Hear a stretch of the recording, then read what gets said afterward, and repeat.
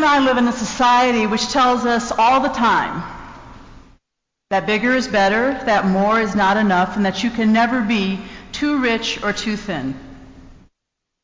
We're bombarded on a daily basis with advertisements and television programs that urge us to work harder so that we can gain more of something, be it high-level education degrees or an extra zero on our annual salary or that perfect gizmo that will make one's leisure life complete. And so, despite the angels of our better nature, we fall into the lure of believing we need more. And we eat nothing but grapefruit and eggs for weeks on ends in order to lose more weight.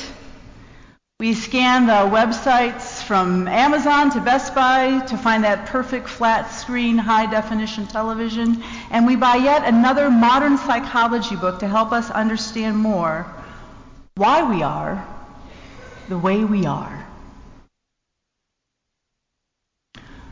We live in a culture that tells us that more is better.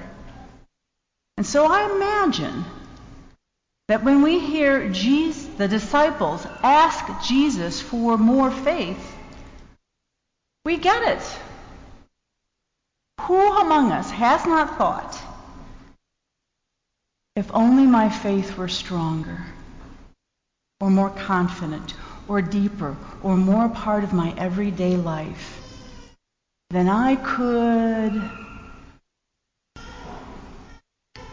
presume that every person here has at one time or another asked for more faith. Not only because we're culturally programmed to think that more faith will help us, but also because we truly believe that the more faithful we are, the better our lives will be, and the more God will be pleased.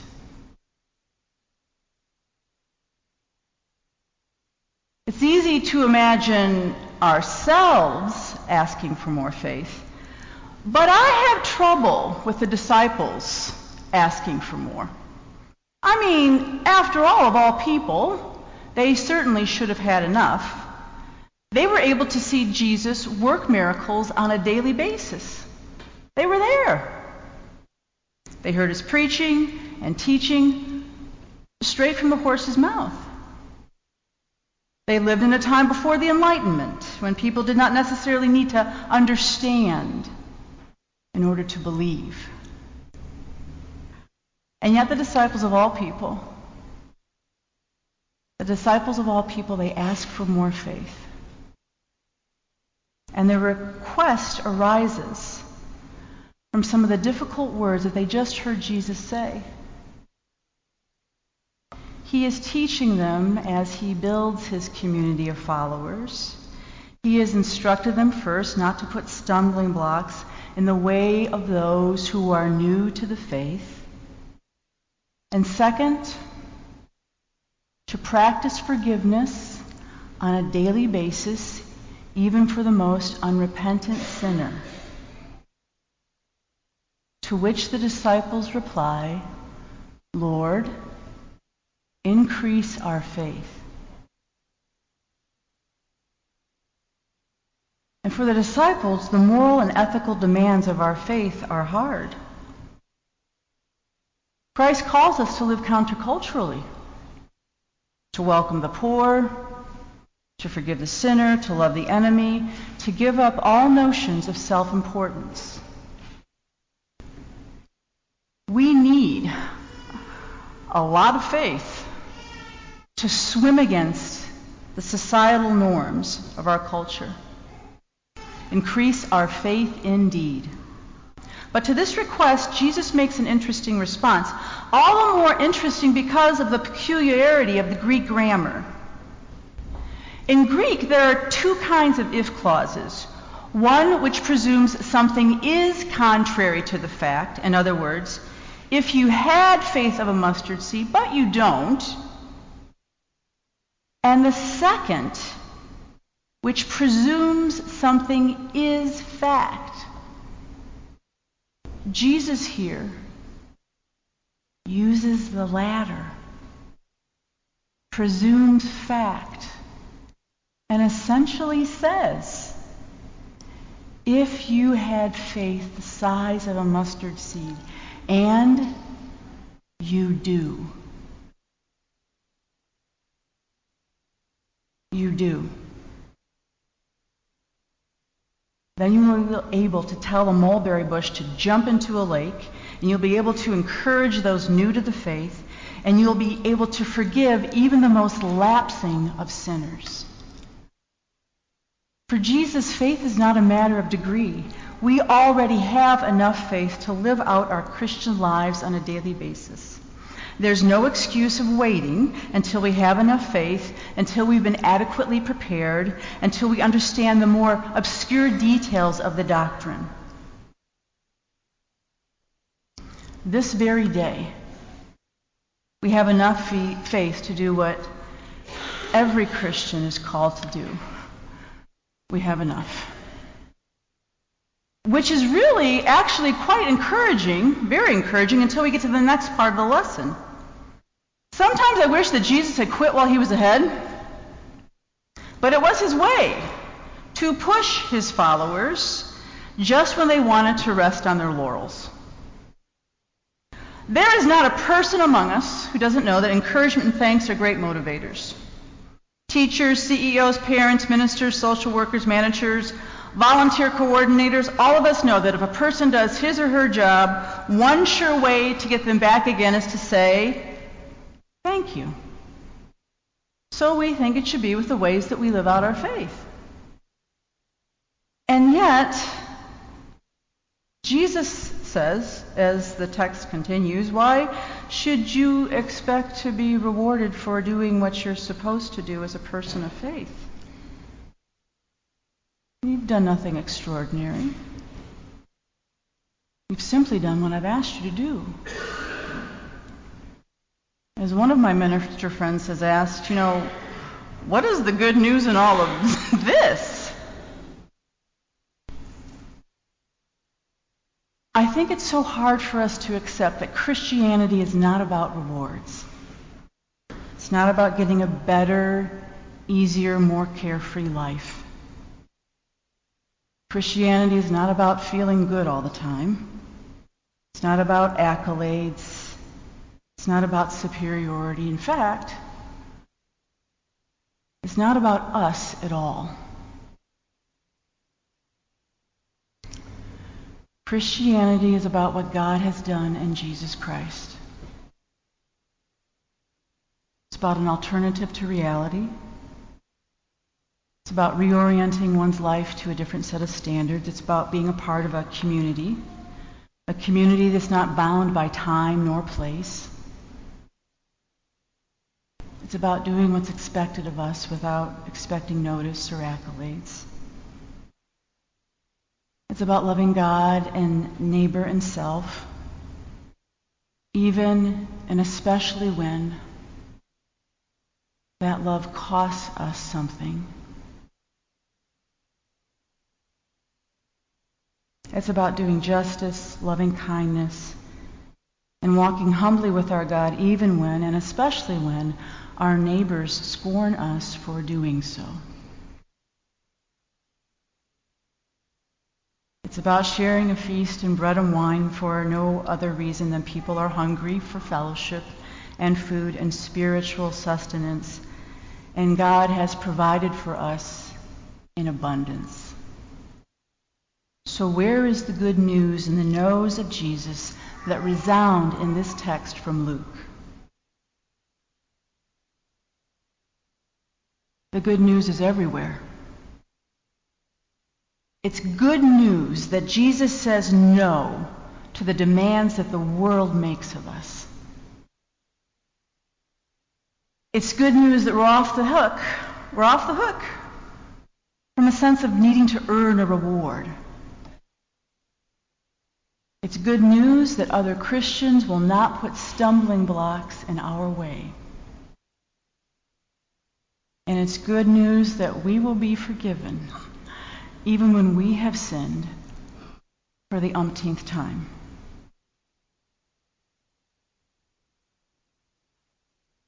the year 165, during the reign of Marcus Aurelius, a devastating epidemic swept through the Roman Empire. Devastating. Some medical historians suspect that it was the first appearance of smallpox in the West. During the 15-year duration of this epidemic, 15 years, from a quarter to a third of the population of the empire died from it, including Marcus Aurelius himself in the year around 180 in Vienna. Then in the year 251, a new and equally devastating epidemic again swept through the empire, hitting the rural areas as hard as it hit the city. This time it may have been the measles, another disease that can produce a massive mortality rate. Rodney Stark, sociologist, professor at USC, and author of The Rise of Christianity, points to these disastrous epidemics as not only a crisis in the ancient world, but a marker, a pivotal opportunity for growth in the ancient Christian community. Crisis in the ancient world created opportunity for Christians. When all other faiths of the time were called into question, Christianity provided an explanation and comfort during the two epidemic seasons. Even more important, Christian doctrine provided a prescription for actions. It was the Christians who got to work. It was the Christians who nursed the sick, the Christians who cared for the disease. It was the Christians who buried the dead. Sociologist Stark notes that something distinctive did come into the world with the development of Christianity. The linking of a highly social, ethical code with religious belief. Christians taught that God loves those who love them. In contrast, the empire had learned from Aristotle that a God could feel no love in response to whatever was offered. Equally alien to the paganism of the time, according to historians and Stark, was the notion that because God loves humanity, Christians really cannot please God unless they love one another. Indeed, as God demonstrates his love through sacrifice, humans must demonstrate their love through sacrifice on behalf of one another. And moreover, the Christians, more than any tribe, believed that such responsibilities were to be extended beyond the bonds of family and tribe. Indeed, the Christians believed that they needed to minister to everyone, all those who in every place call upon the name. These were revolutionary ideas in the ancient world. And they still are.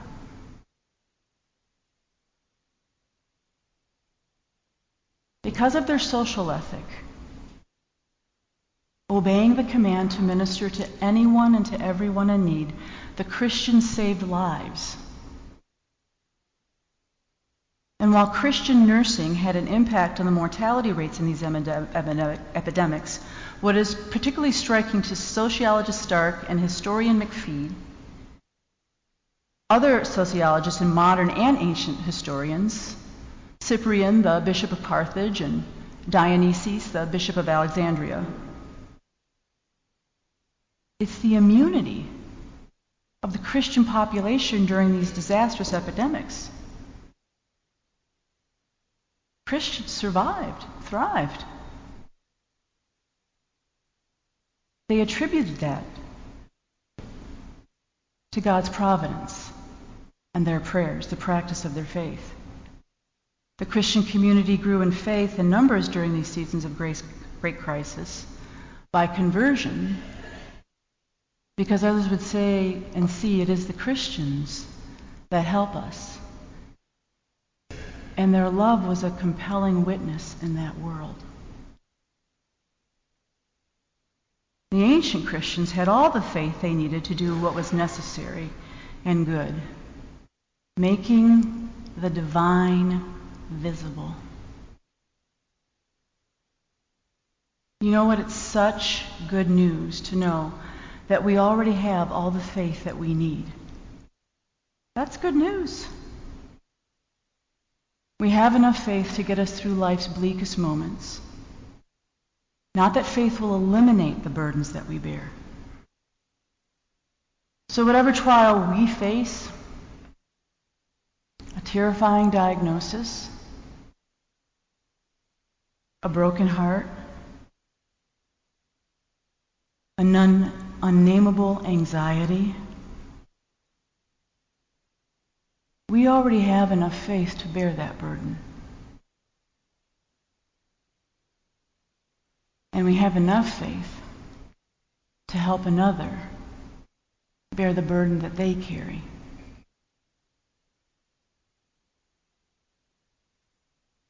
It is such good news that you already have all the faith that you need at Knox Presbyterian Church, situated here in this Hyde Park neighborhood of Cincinnati. Whatever the mission to be created, whatever partnership relationships to be nurtured, whatever community needs to be supported, whatever initiative to be examined and explored, there's enough. We have enough faith to bring the opportunity to challenge and strengthen and imagine the possibilities before us. We have enough faith right here, right now.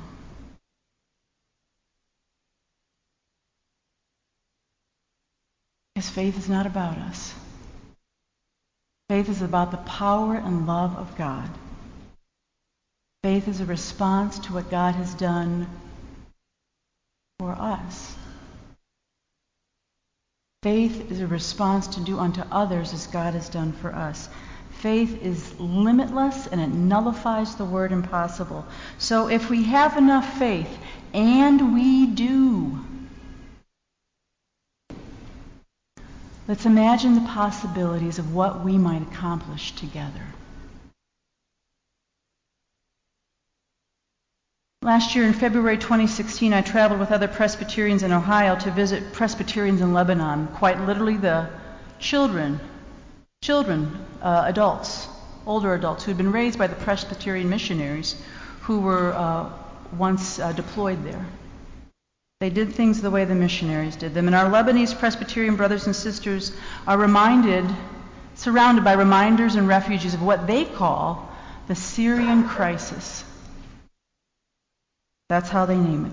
And as we traveled throughout the corners of Beirut or the village of Minyara or the agriculture of Zakhli in Lebanon, the casualties of the Syrian crisis were nestled in every corner. In the midst of crisis and disaster and overwhelming need, our Presbyterian brothers and sisters would turn to us and they would say, This is God's opportunity. Witness this overwhelming need. Look at these hundreds and thousands of adult and child refugees. How much God must love us that God is giving us the opportunity to demonstrate our faith. To feed people, to educate children, to evangelize for our Lord. This is God's opportunity for us. When might this ever happen again?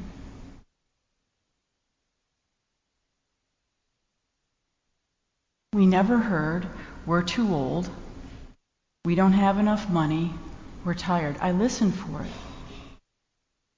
But this attitude, this is God's opportunity, this crisis. That humbled us. It inspired our small group of Ohio Presbyterians. That faithful witness of our Lebanese Presbyterian brothers and sisters.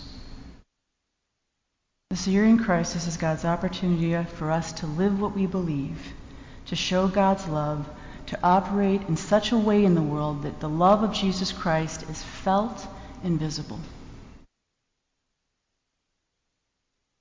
We have enough, my friends. We have enough. So imagine the possibilities that are available to us who have faith. Faith enough to work for God for a different kind of life.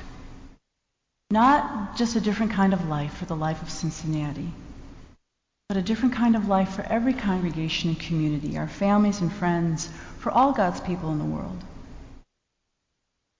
When you demonstrate your faith, when you operate in such a way that the love of God is made visible through you, you change the world. Imagine the possibilities.